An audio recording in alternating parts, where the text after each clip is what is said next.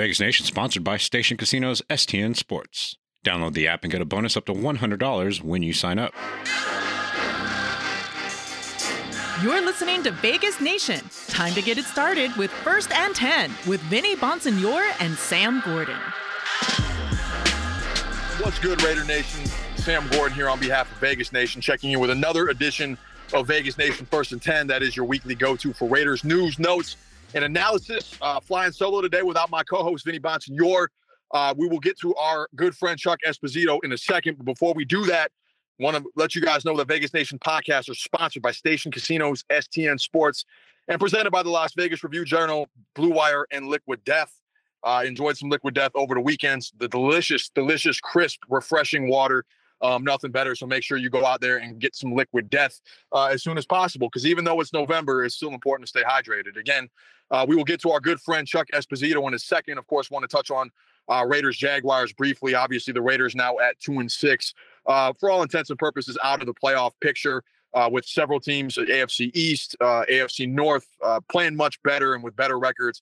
It's definitely an uphill climb. Thought Raiders had opportunities. Obviously, went up 17-0, blew that and didn't execute situationally. Now they shift their focus to the Indianapolis Colts, who are going through some stuff in their own right. Hiring Jeff Saturday, dismissing Frank Reich, and bringing in a coach with no NFL experience, no NFL head coaching experience.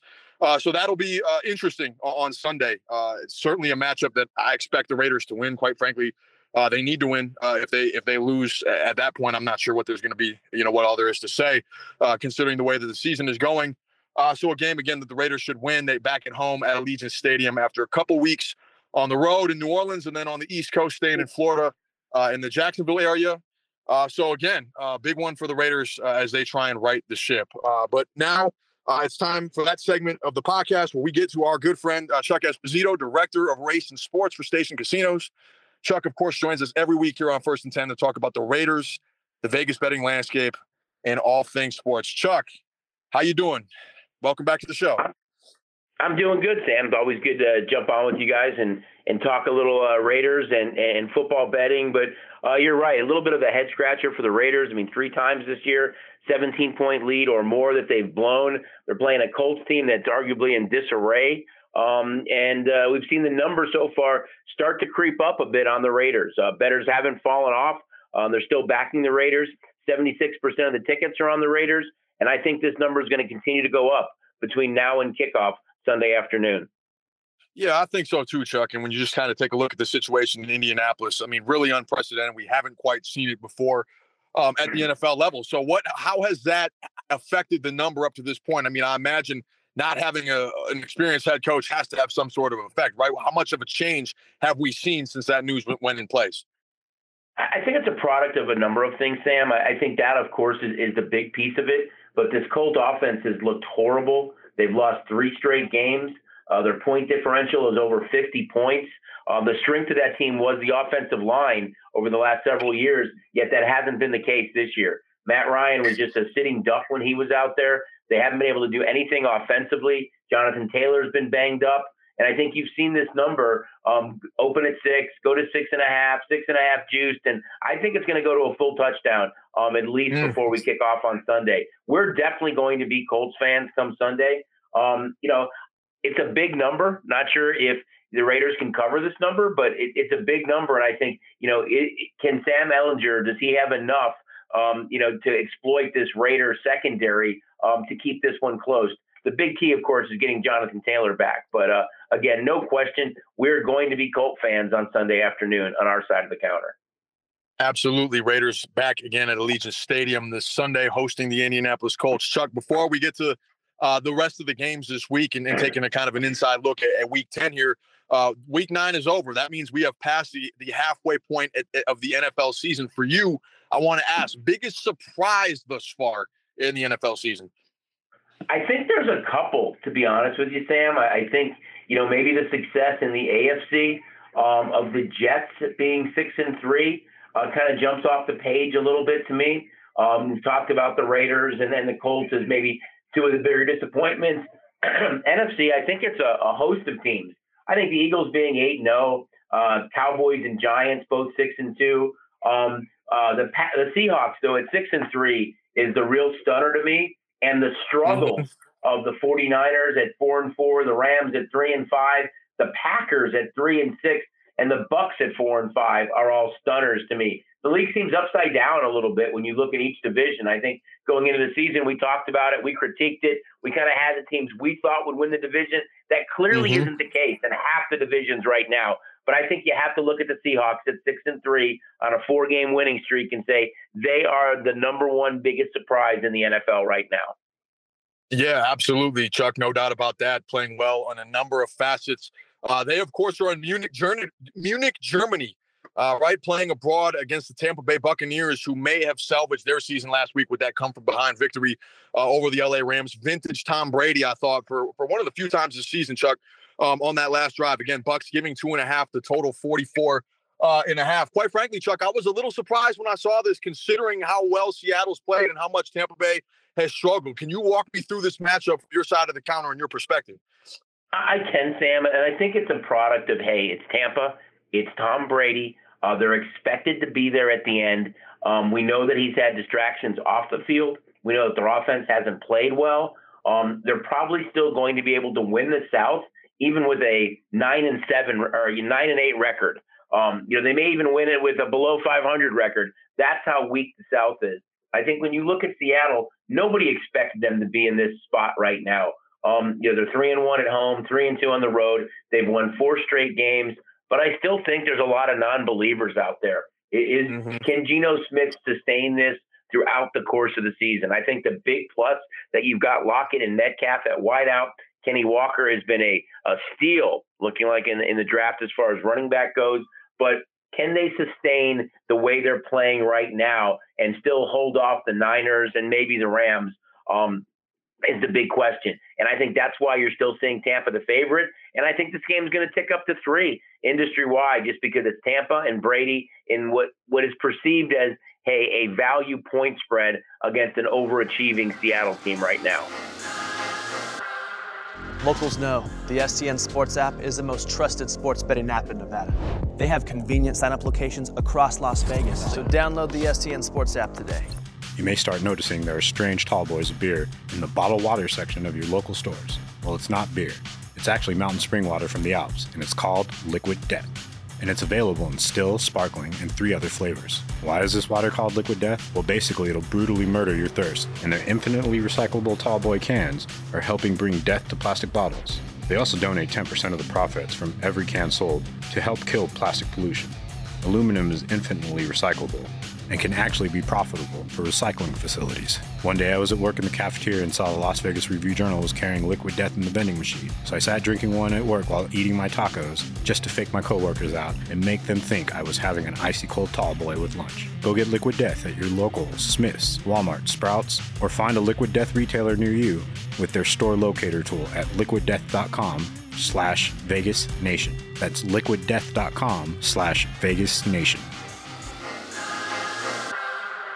Would be a statement win for sure for the Seattle Seahawks if they're able to go into Munich and take care of business. And of course, a crucial win, a signature win for Tampa Bay this year, given their struggles. Chuck, moving along the schedule, I think one of my favorite matchups this week. I mean, how could you not like this one?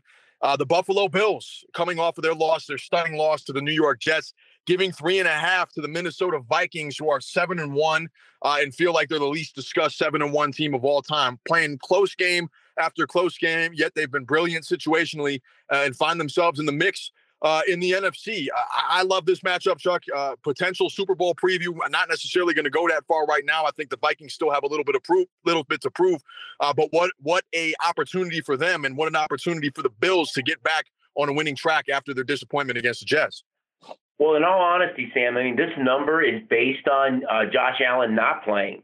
This number was a full 3.5 or 4 points higher when we first posted it on Monday. It's looking more and more like Allen won't play. Not confirmed yet, but I just can't imagine. You're Josh Allen. The Bills are the Super Bowl favorite. Our AFC-NFC prop is based on the Buffalo Bills. I just think that's a winnable game for them at home without him. Granted, Minnesota's 7-1, but usually when you don't see a starting quarterback, an elite starting quarterback in the caliber of Josh Allen play, it is around a touchdown difference. It's only been about a 3.5 to 4 point difference right now. I think it's a product of they're at home. We know how good they are at home. You kind of alluded to the Vikings a little bit, kind of surprise, smoke and mirrors, a lot of close games. But I think it's Keenum, too, that he is a veteran quarterback behind Josh Allen. He can step in and run that offense if need be. But if he's not going to be there, Allen, it's not going to surprise me to see this number come down even a little bit further. But the drop in the 3.5 is definitely a product of Josh Allen more than likely not starting Sunday at home against Minnesota. The irony, Chuck, of Case Keenum and Stephon Diggs starting again, the battery again together against the Minnesota Vikings in one of the marquee matchups of the week. Wouldn't that be something? Moving along, Chuck, again, a number of interesting matchups. One that I'm going to keep a particularly close eye on this week, Dallas Cowboys giving 5.5 to the Green Bay Packers. Total there, 43. Another underachieving Green Bay team, Chuck. I think a lot of us thought they would be a lot better, and here they are. Their offense is yet to get on track. And the Cowboys, one of the more complete teams in the league, coming off of a bye. Another fascinating matchup. What would it say about Dallas if they're able to go in there and get a signature victory on the road against Green Bay? I think it says a lot, but I'm just not sure of how signature it is right now because I don't know if the Packers are any good, Sam. They've lost 5 games in a row. They're just a pedestrian 2-2 at home. They didn't go out and make that move for a big-time wideout. They say that they were engaged on a few, including Chase Claypool, but for whatever reason couldn't get the deal done. I still think the number is really high. In this game, it's still the Packers. It's Lambeau. I don't think that Dak has played great since he's come back, but it's a Cowboy team that is really good defensively, and some of these young Packer wideouts are going to have to really step it up. But you look at the Cowboys, they're in a really tough division in the East with the Eagles at 8-0 and the Giants at 6-2. So to keep pace, they have to keep winning games like this. But I'm just not sure if Green Bay is any good at this point. 3-6, and they've lost 5 straight games. Tough task against the Cowboy defense. I just think the number is big. Yeah, absolutely. No question about that. We will see how that looks on Sunday. And then the nightcap, right? Good matchup. The Niners giving a full 7 to the Chargers, total 45.5.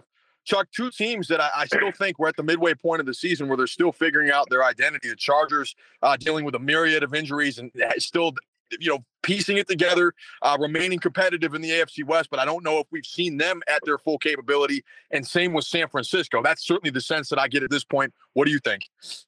Yeah, I agree, Sam. I think this number is really big too at a touchdown. I think the Chargers are still 5-3. They're 3-1 away. They've had a lot of injuries. For whatever reason, that seems to be the Chargers' MO almost every year, that they seem to have a lot of injuries. They need to get those guys back healthy again. Mike Williams, Keenan Allen, get that offense healthy again. But I think when you look at the Niners, although they're 4-4, for me, you can still make a serious case that they're the best team in the NFC. I know the Eagles are 8-0 right now, but if this Niner team is healthy defensively with the addition of McCaffrey on offense, and you've got, Deebo Samuel and Ayuk and Kittle, and you just ask Garoppolo to kind of manage the game, I think that the Niners are really, really good. I think they're a team that we could be talking about in late January, early February. But I do think this number is a little big based on where these 2 teams are at right now. Don't forget the Niners are only 4-4 at this point and still trail the Seahawks by a couple of games.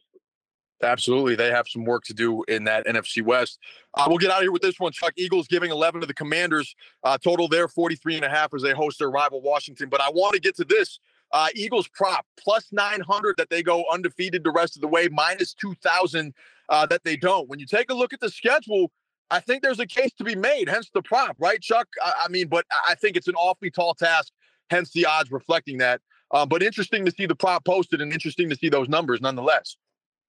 You're right, Sam. You look at their strength of schedule, and it is something that looks achievable based on that. But as we've seen, the double-digit favorites fall of late, the parity in the league, the upside-downness of so many of the divisions and overall top teams to bottom teams, I'm not sure teams want to go undefeated. I know it sounds weird. In a perfect world, of course, the Eagles would love to go. But it's more important that they go into the postseason healthy, that all their guys are playing really well. They're healthy at that point. They have a couple of tough games on their schedule still. They played the Commanders once this year, and I think that was Hurts's most yards passing. They seem to be clicking on all cylinders right now. Commanders come off a really bad loss, let one slip away last week against Minnesota. It's a huge number on the board right now. I just think this Eagle team at home and the way that offense is playing, they can run and they can pass. They're a really dangerous opponent for anybody right now. Absolutely, Chuck. Before we let you get out of here, anything else that you want to, anything other talking points with Week 10 as the slate of games and the regular season continues? I guess, Sam, it's just to watch some of these young quarterbacks and see, what the development's going to be. You look at the way that Justin Fields played with the Bears, the rushing yards, the way he's kind of developed with Kmet right now. Can Chase Claypool take that next step? Anxious to see kind of where he's at right now, and if he's able to really, build on what he's done the last couple of weeks. And hey, Giants have a chance to move, to 7 wins. There's a number of teams that can really kind of improve their position right now. But I think the games that we touched on, none's bigger than probably that Cowboy-Packer game on Sunday afternoon.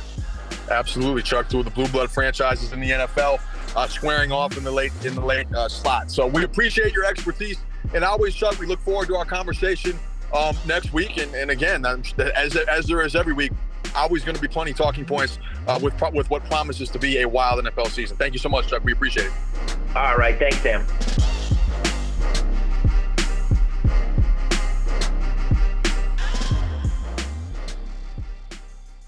Vegas, get in on the sports betting action and get on the STN Sports app.